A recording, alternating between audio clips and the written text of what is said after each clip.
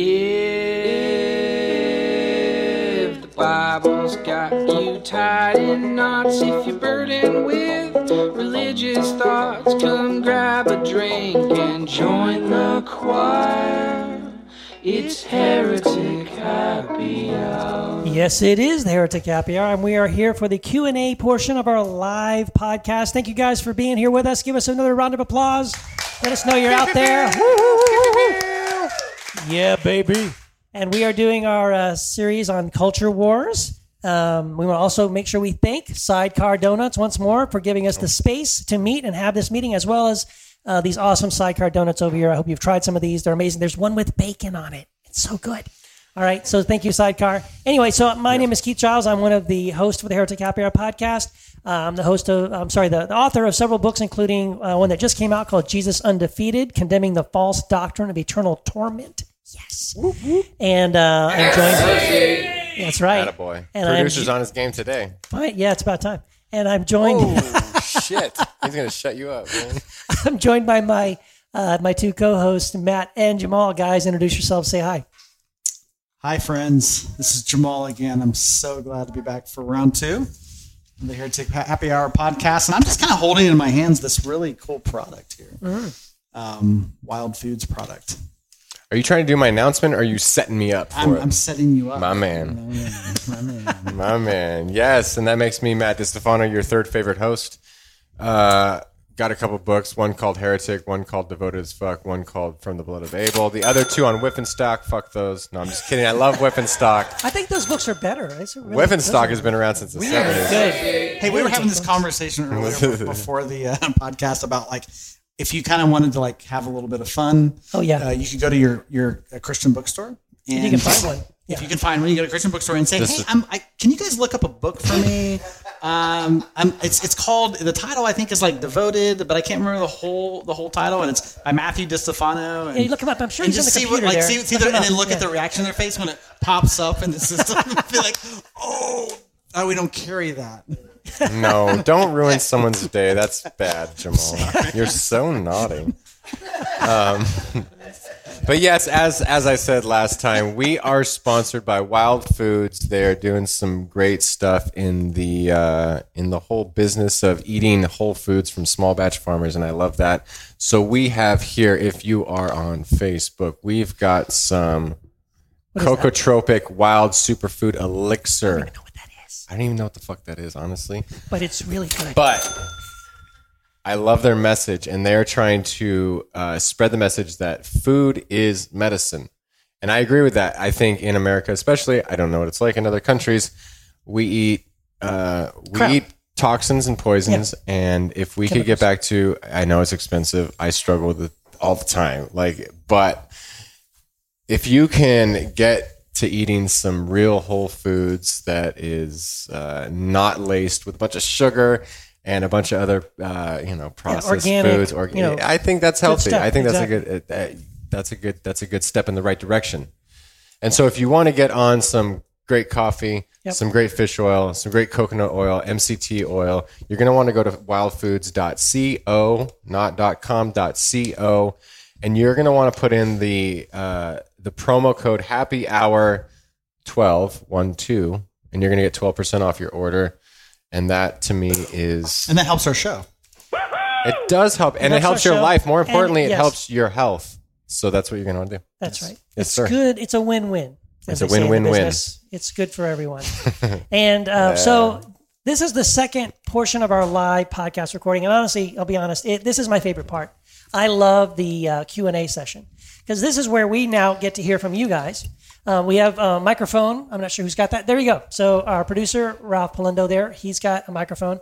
If you have, after having sat through this first hour recording of the podcast, which was phenomenal, I know, your brain is just firing 1,000 different directions. And you all have these unbiased opinion, burning questions. I can see it. I can tell all you guys, right? Don't rush the stage. Don't, Ralph's only one man. But raise your hand if you have a question, and we would love to, hear your question, any thought you have. If it was a question about our topic, about celebrity culture, or just something in general about theology or whatever, the Bible or church or whatever, Christianity in America, anything like that, just raise your hand and let us know, and we want to hear your question. And I hope you have something, or this will be the shortest podcast. episode, Q&A episode. Which is fine. Ever. Then we can be done and go drink. Maybe There you go. we can talk Eat about some more donuts. Talk about Mary Magdalene. Yeah. Well, we can Oh kick my it God. off. We've got We already had an episode, man, a whole episode. Somebody, come on. got a It's Facebook- always the first person. We Is got there a Facebook question. Oh, we so have a Facebook question. Yeah, we can kick it off. Hold that. All right. Brother Tom. He says, Brother Tom.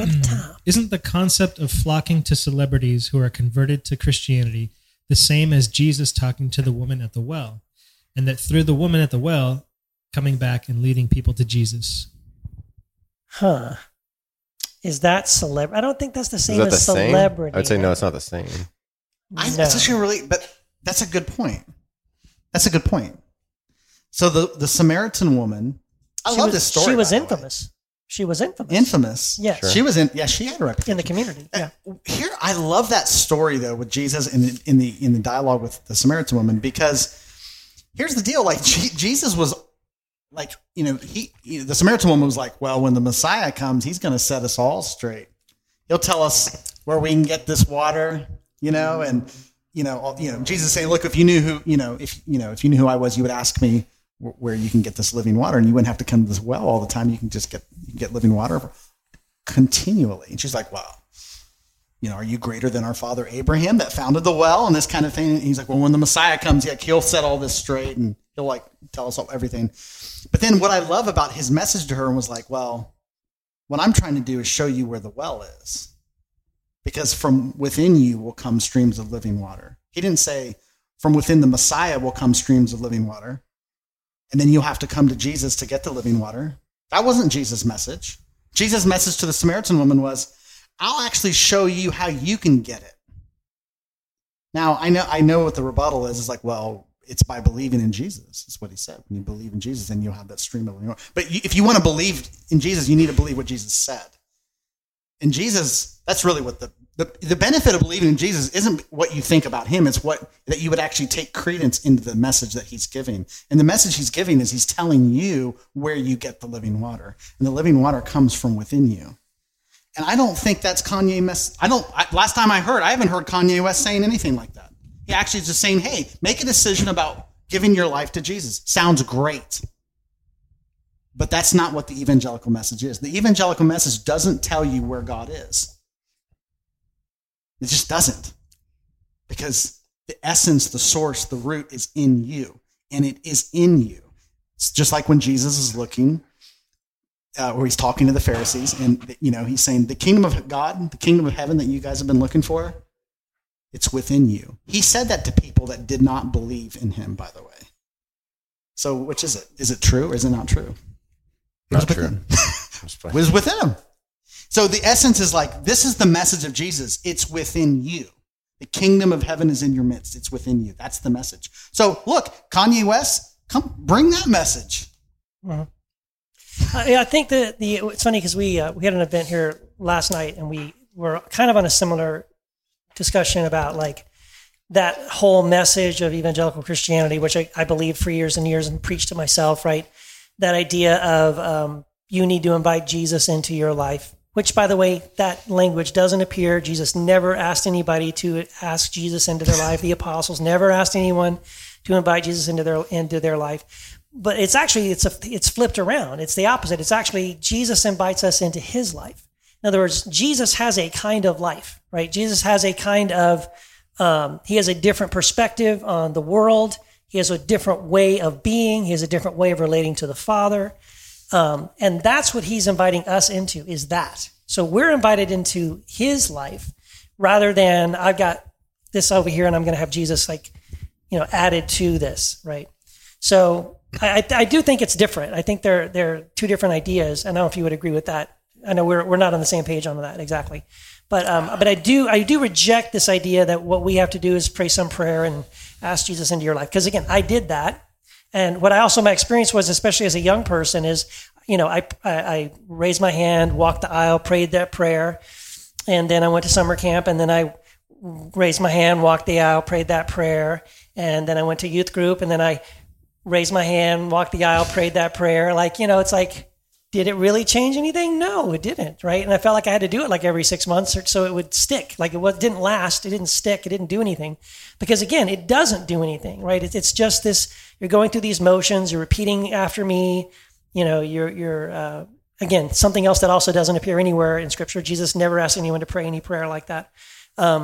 So, it took me a while to recognize that wasn't what it was about. That wasn't what Jesus was inviting us into, right? He was showing us a way to live, a way to be. He was asking us, this is what he means when he says, follow me, right? He's setting for us a different way of seeing and being. This whole repent, right? It's not about feeling sorry for your sins. The word repent is metanoia. It means to think different, right? And so he kicks off the Sermon on the Mount completely blowing their minds, right? Saying things that to them would be like, what? Because everything he's saying is going right up against all of their assumptions about who God is, about Moses and the law, about all these things. And he's just mowing all that down, right? But he begins by saying, metanoia, think different. And then he just gives them a completely different way of thinking and believing and knowing and living and relating to God. So I think that's much more important. Good stuff. Yep. Do we have another question? No, I think we got someone in the back. Scott. Hey guys, how's it going? Good. You were at our first live podcast recording, right? Yes, and I asked a 5-minute question. And you asked one of the most epic questions of all time. So here we go. We're back. Strap it in. Part 2. Thanks for putting this on. Scott from Bros Bibles Beer. Zach, is it Bros Bibles Beer? Or what? It's your podcast, man. Don't you know that? Dude. I don't pay attention. Anyway, yeah. I didn't really have a question until Jamal, just that last, the water coming from within as kind of a default state of all humans. Is that kind of what you were thinking there? Mm-hmm. Yeah, so in that passage in John 4, Jesus answered and said to her, "Everyone who drinks of this water will thirst again, but whoever drinks of the water that I will give him shall never thirst. But the water that I will give him will become in him a well of water springing up to eternal life." So I take that as that humanity is not just inherently going to have this well of water springing up. It's after we turn to God, change our mind about God, then our sins are forgiven, receive the Holy Spirit, justification, all that stuff. Then, like you were talking about, imitating Christ, that is the water that springs up, is how we live, how we're living like Christ lived. So just not having a universal view of salvation, I think, like you do. But yeah, I don't know if there's a question. Well, no, I think. But make a comment. Yeah, but you have a response to that. I have a thought too, but I want to hear. Well, yeah. No, I hear your comment, and I note the distinction, and I do get what you're saying. I have a different understanding of that, because I think the water that Jesus gives is the teaching that he gives about who we are. That's my understanding. So when we listen to Jesus, another example of this, because I think there's more than just one place that he said this, but he was looking at his disciples one time and he said, "I am the light of the world." And then he turned around and said, "But you are the light of the world." And he said this to his disciples who now nobody argues with the fact that Jesus is the light of the world, because that's easy, right? Oh, look, it's the light of the world. But then he says, "But you're the light of the world." But no one takes a light and hides it under a bushel or whatever. And so the controversial message that Jesus gave wasn't that he's the light. Of course, it was to some circles. Yes, it's not controversial in Christian circles now to say Jesus is the light of the world. It's always controversial to say that we are the light of the world. I mean, can you with confidence look in the mirror and say, "I am the light of the world"? So if you believe that teaching, I'm pretty dark. I mean, but I mean, like Jesus, if we like again, now I don't want to use evangelical language, but like sometimes when you're in church and the pastor says, "I didn't say it, guys. I'm just quoting the word of God." You've heard that the pastor say it. Well, in the same way, I say, well, look, Jesus said it. So if he says that we're the light of the world, if he's calling these people the light of the world, then they might be. And it might be more than just one person if you believe it. So if you want to receive the water that he's bringing, then you might have to accept that and say, oh yeah, okay. And so then from once you realize that and you're awakened to it, you go, oh my goodness, I got this. It's like like if you ever had a car, if you ever get your eye on a car, like I want a Tesla. I see them everywhere now. But before I wanted a Tesla, before I was aware I wanted a Tesla, I didn't see them anywhere. Mm-hmm. And now I see them everywhere. So I want some water. I'm thirsty. I want to drink water that really satisfies. Oh, I know what kind of water that is. Like, I'll show you where it's at. And then once you see it, you'll have it. And it'll be perpetually there all the time. Yeah. So this is a fascinating topic, at least to me and Jamal, at least I think. But I don't know about the rest of you because we have this conversation all the time. But it's one of the conversations that Jamal and I have back and forth all the time. I think it's worth having, and I think in many ways, I think I said this on the last podcast we did. I think in many ways, actually, Jamal and I agree when you get to the final stages and steps of what it is we're saying, like where you end up. I think we would disagree. Mostly on kind of how we exactly get there. But I agree with Scott in the sense that who asked the question, in the sense that I do think that there needs to be, like people need someone to sort of show us there's some other thing. We have to be awakened. We have to have, so there's a need for some sort of an acknowledgement or a response or a shift, a conscious shift. I think this is the metanoia thing. Like we have to have that awareness and shift. If we don't, we will never experience that change and that shift, right? So whether or not Christ is in you or not, if you don't think he is and you have no awareness of it, he might as well not be, because no one has shown you or told you, hey, you're in Christ and Christ is in you, right? But once you know that and you believe that, and then you start living that way, now things will happen, right? And I think that so I acknowledge that. I think there still needs to be, for us, I think we have to come to an awareness and a realization and a knowledge of that one way or the other. I think that what's like some of the nuances of the differences may be like I could look in the mirror and say, I'm the light of the world. But what I would mean by that is I am the light of the world because the light of Christ is in me, right? That's why I'm the light of the world. And I know you probably wouldn't add that little caveat specifically. I don't think it means anything. For me, it means that, for me, that's how I get there. That's how, right. But at the end of the day, we're both there. Right. Right. We're both looking in the mirror. We're both saying the same thing. We're both mean the same thing, but we get there different ways. Right. It feels good to say because Christ is in me, because it draws a distinction between me and the other person. But you would agree that Christ is in you. That's what she said. Well, I probably wouldn't. I probably wouldn't. I probably wouldn't associate. I'm going to hell. Oh my God. Christ being in me in the same way that. Well, you would say you are Christ. Well, I would say, I don't think Jesus said Christ is in me. I think Jesus referenced himself when he said, right. I am the light of the world. And then Jesus didn't say, Christ is in you, so therefore you're the light of the world. He didn't say that. He recognized that they were also the light of the world in essence. Because I think the damage. But he does, can I say though? Mm-hmm. I'm sorry to interrupt you, but he does talk about if you abide in me and I abide in you. So that is Christ in me and me abiding in Christ. So that he does talk about Christ himself being in us and us being in him.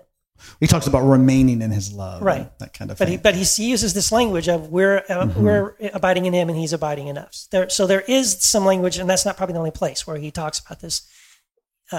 There is sort of this need for. It sounds conditional the way you put it.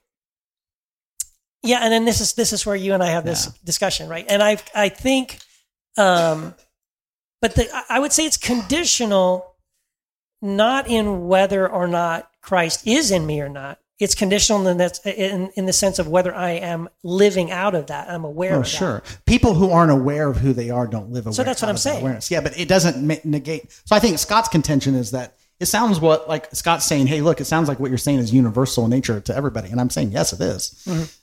And I think that's not, so Scott's coming from a place where he's saying, look, if you accept Jesus, if you accept the person of Jesus, then that's when the living water. Right. And if you don't, there's no living water there. Right. Now, probably That's a very I think that is different what Scott is statement. saying. But so what I'm saying is almost like that. But where I've gotten to now is the place where Richard Rohr mentions this in his book, Cosmic Christ, which is an awesome book. And he shares a story at the beginning of the book about a woman that had a vision on the train, and she suddenly just saw Christ in everyone on the train. And then she came out of the subway and went up onto the street, and everybody in the sidewalk, she just saw Christ in everybody. And it was like, and it lasted for a couple of days. And it was a very profound experience for her she just could see Christ in everyone. But she used a phrase, she said, she saw Christ in everyone, but in some people, Christ was in there. Christ was in everyone. But in some people, Christ was in the way Christ was in the tomb, dead and had not resurrected. He's in there, but in them, in that particular person, he has not yet resurrected. He has not yet come to life in them. It's not that he's not in there. He is, but he's not alive in them yet. In other words, the resurrection is inevitable. It's not like Jesus is going to go into the tomb and stay there and not come out, right? Christ is about resurrection. So the resurrection is inevitable. So I think I'm leaning more towards that side of it, where Christ is in everyone and everyone is in Christ. We've had this conversation so many times. But I think there's an activation point where people have to get it. They have to go, oh, yeah, exactly. And not just get it, but then live out of it. I am intentionally going to live out of this reality, right? The question I have is that, is it getting the right words or is it getting the right actions? Right. Because, of course, you can have the book by Han, Living Buddha, Living Christ. Is the Buddhist who lives like Christ living out of that reality? And I would say yes. I would say yes as well. I don't think he has to say, I don't think he has to say the magic words. I don't think he has to be a Christian. I don't think he has to accept any specific biblical doctrines or anything like that. Right. So that's why I'm saying is that at the end of the day, Jamal and I love to have this conversation about how exactly do you get like this. But I'm saying, but we both agree, we both agree that the end result is the same, right? However we get there, that the end result is the same. Anyway. I guarantee we did not. That's not the last time we're going to have that conversation. In the fullness of what it could be. Yeah, we'll do that a couple more times, I'm sure. But let me say also, you know what? I'm glad I've been having this conversation with Jamal over the last 2 years, because I think having this conversation with you has helped change my views on this. Like I was in a place where, really. So no, for the longest time, I was of the feeling that, Christ is not in everybody. Christ is only in the person that you have, intentionally made a decision to follow Christ. And now Christ is in you, right? And then wrestled with the idea of like, well, but hold on. When Paul shows up in Athens and preaches this evangelistic message to idol-worshiping pagans, he proclaims to them, God is your Father, and you are in Christ. Christ is the one in whom you all live and move and have your being, idol-worshiping pagans. Right? That was huge.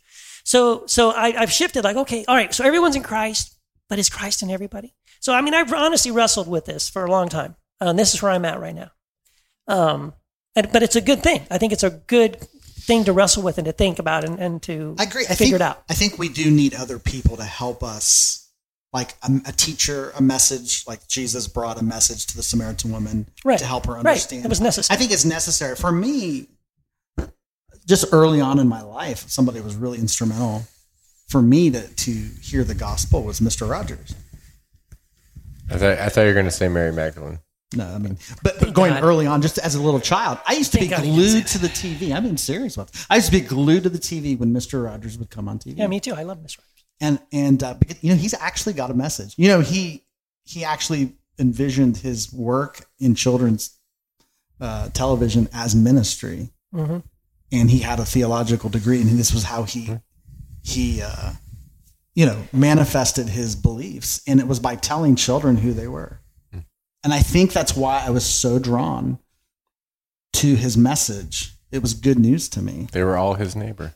That's right. That's right. It was good news. It was good news really was, yeah. to me. I love Fred Rogers. You can't, I'm pretty convinced that this guy, I mean, the public television workshop setup was pretty cheesy. Yeah. Low budget. Yeah. Not a lot of fanfare. You know what I mean? Like, people laughed at him. Yeah. They said Sweaters and it will loafers, never work. Yeah. You're never going to. And the impact he had on generations of kids, it's astounding. One guy. Yep. And the impact he had in the simplicity of his message, that is the gospel. Mm-hmm. And you know what? There was no ideology, no creeds. Right. Mr. Rogers does not promote a theology or an ideology or creed. So you can't box him in as Christian. Wasn't he Presbyterian? He was He's Presbyterian. but you wouldn't know it by watching. No, that's not part of his message. You listen to his. Yeah. But you know what I mean? But like the essence Wait, is. are Presbyterians Christians though? No, not really. I mean, not sorry. really. But Sorry. here's the thing: like the reason there's such impact is because he was telling kids who they were, Yeah. and it was not dependent upon any belief structure. Yeah. I know that sounds crazy, but Yeah. it sounds like Jesus to me. Yeah. I love you just the way you are. Just Yeah. the way you are. Yeah. That's the good stuff though. Right? Anybody else? Question? We must have more because we're Please. 30 minutes in and we need 30 minutes more. Help us. Ask us a question. It's somebody besides Scott. And then we'll come back to Scott. We did have another We'll come back to question Scott. from Facebook. Okay, bring it on. Ryan Thank you, Remington Zuckerberg. wants Oh, to not know, that guy. No, not next one. Next one. Next one. Who else? Who else you got? He said, when did Vin Diesel join the Heretic Happy Hour? Hey-o. This guy. Oh, Ryan. This guy. I haven't seen that dude in a while, so glad to have you back, Yeah, Ryan. thanks, Ryan. Yeah. Oh, hi. Oh, I was looking at you, producer bitch. No, right in there. Yes, Ryan. Yeah. Glad to hear from you. Do you want to answer that? I'm assuming he's talking about you. I'm Is just that assuming. a real I question? don't want to be an asshole. Is it? Oh, yeah. Thank you. When did? Too many motherfucking heretics in this motherfucking place. Well, I think Yeah, we that's more joined you. the Heretic Happy Hour at the same time, didn't we? Didn't we all? I think we I all think did. we all did. We all did, Yes. yeah. Yeah. Same time. Same time. 2017, to answer your question. Or even questions Any more? about the podcast. You know, like sometimes people have asked, like, how do we start this thing, right? How did this thing get together? But, you know, I'm not going to put words in your mouth. You just did. Also had a question earlier. He said, what are some of the new books coming out? That's for you. I mean, personally, are you writing a book, No. Keith? You're writing like 8. I guarantee. I'm writing you. like 8 books. Yeah. Jesus. I have one. Well, This guy pisses me off. I yeah. swear. So I I put get out. real mimetic with you. Yeah, that's a good thing though. So I put out 2 books in 2019. My goal is to put out 3 books, and this year. That's this year. So I'm doing a book It's ridiculous. called Square One, which is based on this 90-day course I'm doing called Square One, which is helping people move from deconstruction of their faith into reconstruction of their faith. And it's 90 days. So we just finished the phase 1 of that, the first round of that, the first 90 days with 12 people in the group. And it was amazing. It was like way better than I thought it was going to be. So anyway, based on that, I'm going to be writing a book on that to help people, I put it in kind of a book form. And there'll be a workbook along with that to help people kind of process deconstruction and reconstruction.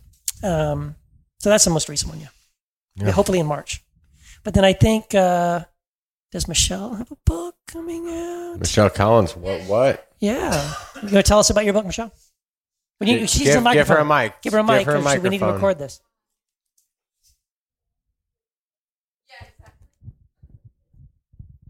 Michelle Collins, ladies and gentlemen. Yes, well- Michelle. Yeah. Well, as many. 2 years. But it is 75% at the editor right now. So, Yeah. Yeah. so Awesome. I'm finishing up the last little bit. It started out as a thesis idea for my doctorate. It was on the psychological and emotional effect of the deconstructive process and its application to the grief cycle. And that's about where everybody falls asleep because it sounds about that boring. It's actually being written. It's a doctoral thesis. I mean, Yeah. come It's on. not now. It's Oh. written from an anecdotal perspective, my anecdotal perspective. And I tend to be somewhat snarky and sarcastic. I know it's hard to understand. Michelle, I've known you for so long, and I've never thought that about you. Right? Because I'm a sweetheart. But I do plan to to finish it this year and get it to Ralph, and then he can decide if he thinks there's value in it or not. Yeah. Stop Of it. course. Come No, on. I mean, honestly, I've made him wait so long. He hasn't read it. He has no idea. It could be trash. You wouldn't know. No, we know you, Michelle. It'll be It's gonna trashy, awesome. but not trash. Yeah, exactly. No, it's not trashy. Maybe that's what I need to do. Spice it up a little, Heyo. whatever. Yeah. Oh, yeah. It's not a true. I high can only bar. go up Yeah. from You're there. fine. No, but I was talking to Keith earlier because we were talking about the difference between deconstruction and reconstruction.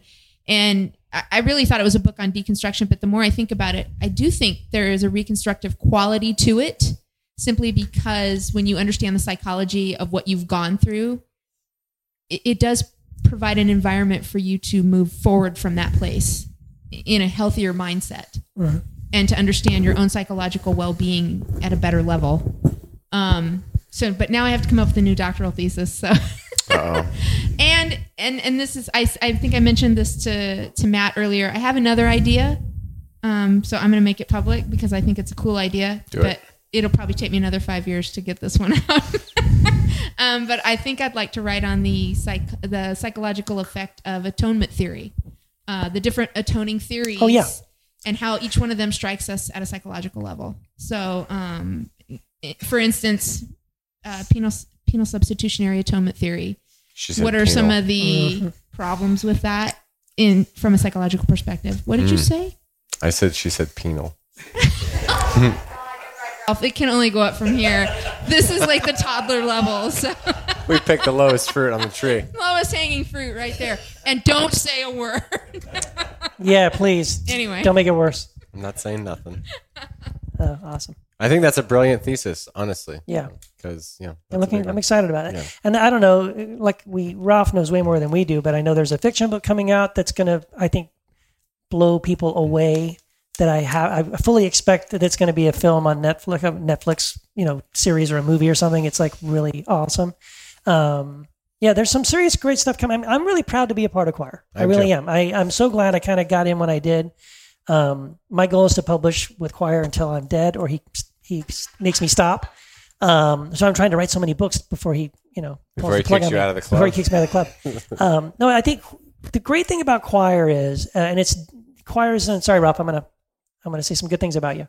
The great thing about Choir and about Ralph is that he's very quietly and slowly built Choir as a brand that means something. And what it means is it's to the point now organically where if you saw a brand new book was coming out and you didn't know the name, you didn't know the author, never heard of that guy. Who's that guy? And you saw the title. I don't know. But you saw it was from Choir. You would go, oh, you know what? I'm going to check that out. Because to be a Choir book means something, right? It's it's going to have a certain quality to it. It's going to challenge things that other publishers won't touch, right? That they're afraid to touch. That Choir, that's what they want. That's the book they're looking for. They want the book that other publishers are like, I don't know, that's a little controversial. I know maybe we can't talk about that. And Choir's like, no, bring it on. We want to have that conversation. So I'm really excited. And I think this 2019 already had some great book. Matt Reeves' book, Carl Forehand's book, Matt Calvin's book, your book. There's been some great books that have come out already, but I think 2020 and beyond, it's going to be phenomenal. So yeah, to piggyback on that, and this is the thing I love about Choir and the show is that it's like dichotomous. Like people always say, like, I love your show because it doesn't matter if you agree or disagree, and that's a benefit of the show. And I think what's also a benefit, and I don't know if everyone sees this, is that the show is so tight and Choir is so tight, and it's tight by other people being able to do what they do. And I was thinking about it, and I was like, Jamal, you do life coaching. You write, you do your other podcast, and you do life coaching. You write fucking more than anyone I've ever seen in my life. Like I don't know how you publish on Pathos 8 times a week. There's not even that many days. And you write so many books. I'm kind of jealous. And I write and do my blog and do hip hop and do another podcast. And we all have this like separate thing. And the respect that we give each other is that go do your thing. And then we'll come together when we come together. Yeah. And that's beautiful. Like it literally doesn't matter if we agree or disagree. Yep. Because at the end of the day, like we're going to have a nice cocktail. We're going to talk. And that's the cool part of it. Yeah. That's the beauty. And the solidifying factor is the respect we have for each other to do that. Yeah. to be individuals and to come together. Yeah, and when I explain to people, like if they find out, like, oh, you do a podcast, and I try to explain to them what it is, the first thing I tell them is it's not for everybody. If you're offended by F-bombs, it's not for you. But what I love about this podcast is that we get to model every single episode what it means for Christians to disagree, but we still love each other and respect each other. We don't argue, we don't fight, we don't yell at each other, we don't get personal, right? And I think that's rare. And oh my gosh, is it necessary? Like I can't even think of another example of where Christians can get together regularly and disagree every single episode in a way that's respectful and loving. And at the end of it, we still love each other. Like we end every podcast like, love you guys. And we mean it. We seriously do. And that to me is special. That's what I love about this podcast. So I think it's awesome.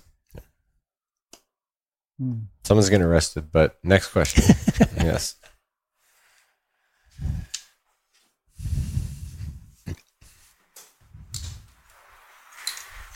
Matt, I was struck by your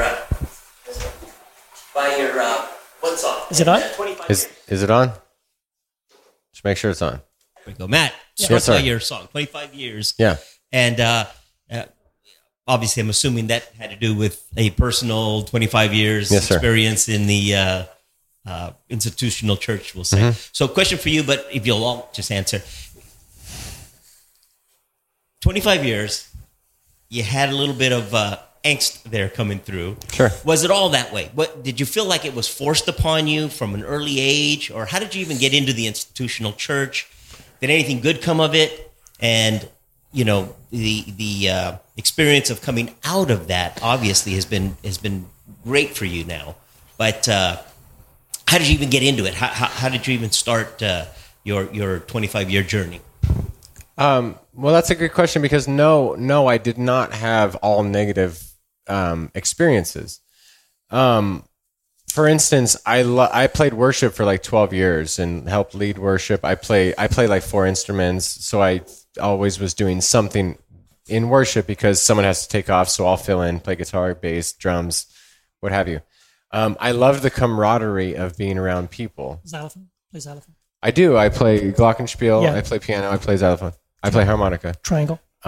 What? Triangle. The triangle. Everyone plays a triangle. Shit. Sorry, go ahead.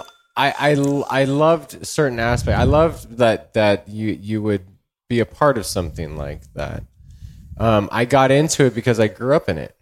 I grew up in the fact that I was baptized at 8 or 9 in a dispensationalist end times theology conservative church. And God bless you. Sorry, man. And I spent 25 years in that. And so, yeah, but at the same time, it's not all bad. I think sometimes you need to be able to vent the frustrations. Like, I love the friends that I grew up with who ended up being like hyper Calvinists, who ended up being like hardcore fundamentalists. Like, Sorry. you all right, buddy? What? He's just upset Ohio State lost this week. I'm What was that? sorry. I still love those people. Like if those folks would want to go have a drink with me or hang out with me, I would love to do that. So it's not all bad, but I think when you have an experience like I did, like I had nightmares and I had these sort of things where, like if my parents were late, I felt like maybe they were raptured and I wasn't because I wasn't, of course, because I said fuck and I'm beat off. So of course I'm not going to be like I was a teenage boy. Like I'm not going to be raptured. I'm not going to make it. You know what I mean? Like we always have this self-deprecating. I'm a scum of the earth, shame, guilt, all that stuff. Like I did these bad things, so therefore I'm not going to make the cut. And so it was like psychologically, which is why I mean I love Michelle and a personality, but as an intellect, like I love the fact that she gets to the psychology of it because it's psychologically so damaging, and we don't always think about that. We think about it theologically, and we don't think what's the psychology of it, and how does it affect us in terms of trauma, in terms of PTSD and things like that. And so I had a lot of that, but it wasn't always negative. For me, hip hop, and I started doing hip hop just as a way to expand my creative writing because I've written prose, 5 books. Like hip hop, I just wrote as like, oh, let me just get a little more creative. And I found out that I really loved it. And So it becomes cathartic, and when you're doing something that's cathartic, it's not always talking about the good times. You have to talk about the pain and the trauma and the hard shit that you go through. You know, I talk about my dad, who I don't know, because they went through a divorce, and he blamed me for the whole thing of walking away. So I got some songs that are going to come out at some point. I swear to God, I'm going to produce an album. There's songs about that, because I'm not going to talk about all the good times, because people need to resonate with the hard times, because sometimes to get through the hard times, we have to see it for what it is. We have to just look at it in the face and then move on.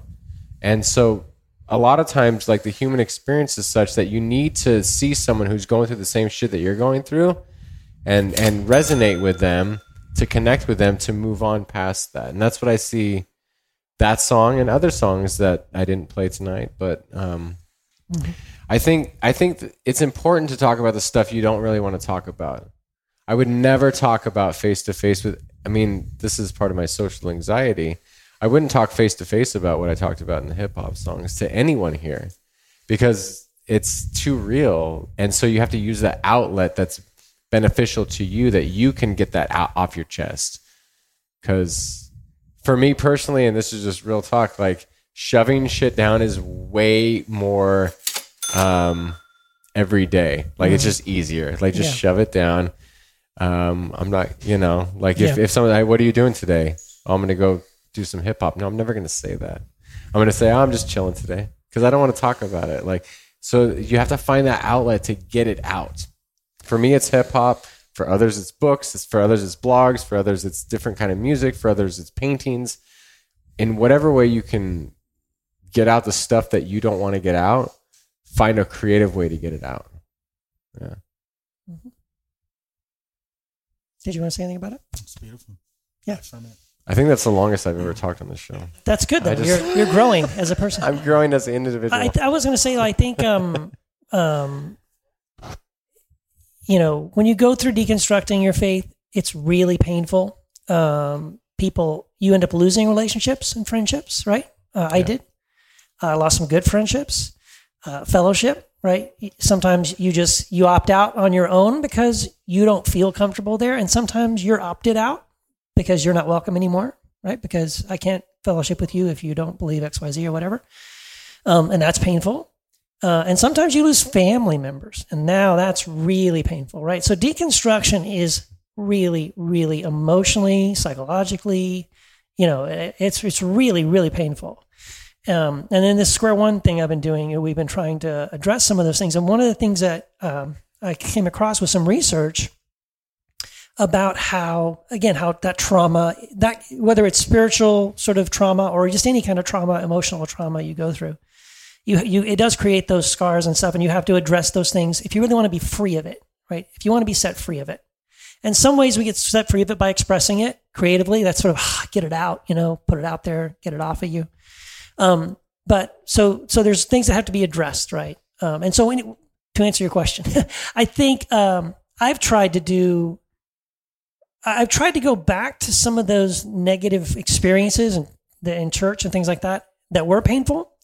But look, and I have to intentionally do it, doesn't it? If I don't, automatically it will not happen. But I try to go back intentionally and look and remind myself there was good there. You know what I mean? It wasn't all bad. So, and to call out, you know, this person was awesome. This experience, you know, in spite of all these other things, this was really beautiful. This helped me at the time. I needed that. I needed this. And it's actually, I think, really important to my healing process to recognize that it wasn't completely bad. There were good things about it. And then the other thing that I've noticed, I just came across some really fascinating research that was been done by like UCLA and a bunch of different universities have been doing research on rewiring our brains. And what they found is that when we're negative and when we're critical and when that creates a toxicity within us, and it leads to like heart disease, it leads to mental illness, it leads to all kinds of stuff because you're holding onto that, you're building that up. And you need to rewire your brain. You basically retrain your brain not to always look for the negative things. Now, here's the problem. You can't go through deconstruction without being aware of all the negative things and all the things that are jacked up. That's how you deconstruct. And that's good. You need that filter so that you can say, that's bullshit. That's painful. That's toxic. That's not good. Thank you. And Finally, man. thank you. Hey, So way you to need. graduate. Oh, let me have another shot here. So you need that to deconstruct, and that part of it is good. The problem is I feel like there's a point where we have to at least, I would say, turn it off completely, because you're just going to get fooled again, right? So you need to but you need to be able to switch gears to the positive, to look for what is good. So now that you've deconstructed, you've wiped all this crap off the table, all the stuff that is toxic, bad, painful, negative. Yes, get rid of it. Good. But what you're left with should be something good. And you should be able to celebrate that and live in that. Now, what I've noticed is if you don't do that, you spend all your time and energy ranting and raving about that horrible crap over there. And you never actually move on to the step of living in the good, awesome thing that you now have after you've gotten rid of. You know what I'm saying? So it's really necessary. I think it's really important to look for the good and to find the good. And then even after you've been through all the crap, to continue looking for the good, right? If you're going to move forward in some way that's positive and life-giving to you, right? So.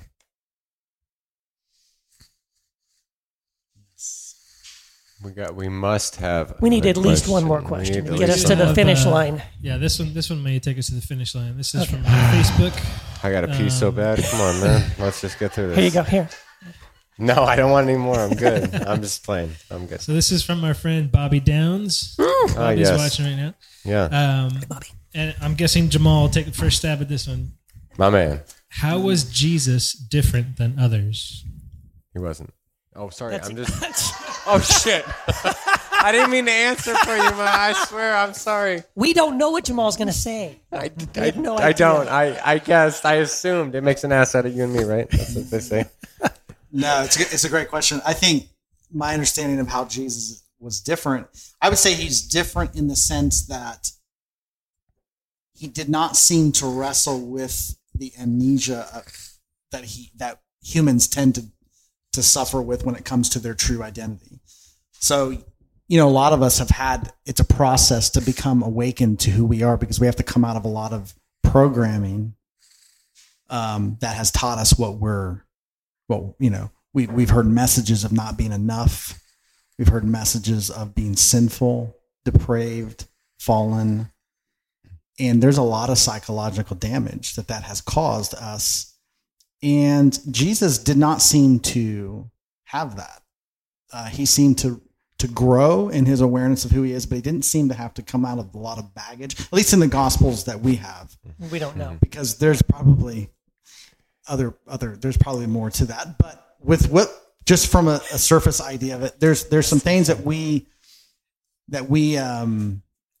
I feel like he had a real good grasp from a pretty early age of who he was, and he identified from that place. So even like when he was 12 years old and he would talk about, I must be about my Father's business. He's actually that there's a lot of psychology in that statement. He basically is saying he's not actually identifying with his storied self in that moment. He's saying, look, I have a father, a source that actually goes beyond my human story here. And I must be about that business. So, I that's the only way I would say he's different. He's actually, the beautiful thing is that the heart of his message, in my opinion and my understanding, is that this is who we all are. He actually identified with humanity by calling himself the Son of Mankind, the Son of Man, the child of mankind. He's like, so as the child of mankind, this is who I am. And then he would teach us. So I actually don't think in essence he's any different. As a matter of fact, I think I think the disciples started to wake up to that. There's a passage in John, 1 John, I believe it says, as he is in the world, so are we. So I think just that understanding, that would be my understanding, is that he's actually not different in essence. I think his understanding of who he is was a little different, but I don't think in essence he was any different at all. Would you be cool if during Jesus's walk, and we don't have anything from the time that we don't have much until he's a full-grown adult. Yeah. We have very little, and we have some mythology, and we have all that. Would you think or suggest and just theorize or postulate that during Jesus' life that he did wrestle with it. Because I will say that even if at 12 we say the statement, or we have an epiphany of what we are truly like, we can still wrestle with that and have moments, or large moments, of skepticism. Even if we have this, I mean, I've had those things where I feel like really, like I have moments where I don't talk about a lot because it's not intellectual, like it's more like transcendent or Holy Spirit-ish. But then I still go back to like being skeptical. And would you say that Jesus potentially had those moments during his growth period?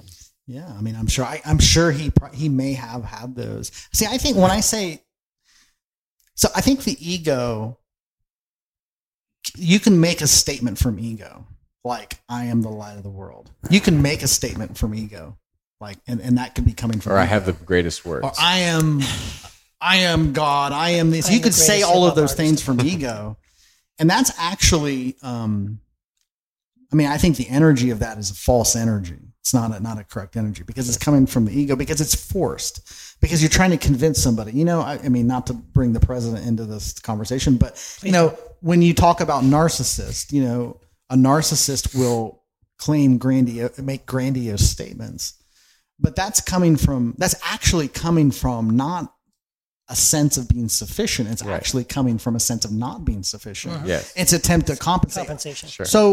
So could Jesus have had moments of ego where he's like feeling like he needs to prove himself? I mean, it wouldn't bother me if he did. Yeah. But I think when I talk about knowing your divine essence, or like when Jesus says, "Be perfect, for your heavenly Father is perfect," I don't see any ego in that, and I don't even think it's hard. I don't think Jesus is giving us a law or a command that's difficult. I think actually in the statement it's quite simple. He says, "Be perfect." So how do you be perfect? Well, you be perfect. You don't do perfect, which is the way we are trained to see it. Is in order to be perfect, you have to do a lot of things, or not do a lot of things, and then you're perfect. But I don't think that's you are perfect in the same way God is perfect. How is God perfect? Being. And what is God's name? Being. Who is God? Being. You just be. So for us to be perfect, to be the light, it's not about what you believe. It's not even about what you do. It's being. So there's no ego in it. So I think Jesus really had a way. I think he had probably wrestled.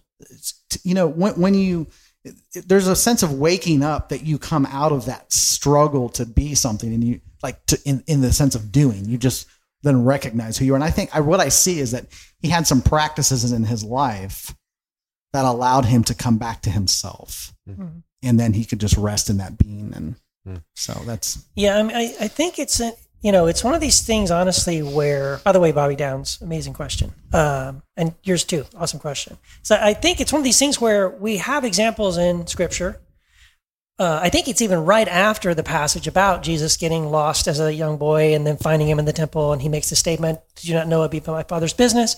And the very next part, I think this is right, says that he grew in wisdom and knowledge and even learned obedience and all these things. And so that's kind of part of the Christology that, frankly, most evangelical Christians never talk about. They're very uncomfortable with that idea because it would suggest that there was a point in time when Jesus was learning and didn't get it and didn't know and had to reach this point where he became... It's a little bit too much like us, maybe. Yes. No, but yet too human. So I get why it makes Christians nervous, but yet that scripture is still there. It does still tell us that. And again, it doesn't go into the details of the nuances of what that looks like, but it's still sort of embedded in the story of Jesus that from a young man, he did grow, and you can't grow without learning, right? Without trying to struggle or wrestle or figure something out. I mean, I can remember as a young man trying to, because the story we're told is that, Jesus he's God, right? And he always was. He's the second person of the Trinity. And I remember laying in bed just trying to think about that, like, okay, but at what point did he sort of wake up and realize, like, I'm God. I'm the second person of the Trinity. And did he? And how did that happen? Like, did he have that realization before he could speak? Did he know words? Or did it come later? Or, you know what I'm saying? Like, when you try to to make sense of it and try to think it through as some sort of a process, it really kind of doesn't make sense. You know what I mean? It's really difficult to wrap your brain around. It's hard to think about the human Jesus. Yes. It really is. No, exactly. That's what we first. struggle with. Yeah, That's what yeah. we're struggling with. Yes. Yes. The humanity. Because I think Yeah. we've emphasized the divinity to the point where we've essentially erased the humanity. Yeah. Yeah, and I think that's the error of Christianity. You really can't have a One religion. of the many errors of Christianity. Yeah, There's only a couple. not Don't one. worry about But you it. can't We're not have going a- to burn it down. a Don't put it- religion that doesn't have a guru in the sense that needs to be followed and worshipped. I mean, because that's the essence of any religion. You have to have a central figure that it revolves around. And I think that's where we got off the message, because the message of Jesus was not that. You know, it wasn't in my understanding, there was no ego in it. It was actually just a way to wake us up to who we are. That's why he left and said it was better. Which is a whole other thing. Yes. Which is very cool, yeah. That's a whole nother conversation, I think. love that, actually. So, yeah, but thank you, Well, we have 4 minutes. guys, honestly. Are we going to... Are we good? We have one more? We have Any one more more question? Anybody questions, here? or- Last chance, everybody. We can land the plane and you can sign up for Patreon and join us on the Facebook group, and you can ask more questions. That's right. But thank you so much in the Facebook world for asking the questions. Yes. Thank you, Yeah, everyone, thank you for guys. coming Appreciate out. it so much. Honestly, it's like truly a pleasure to talk to y'all and talk to you all, because I don't get to see you all the time. Yeah, it's so fun.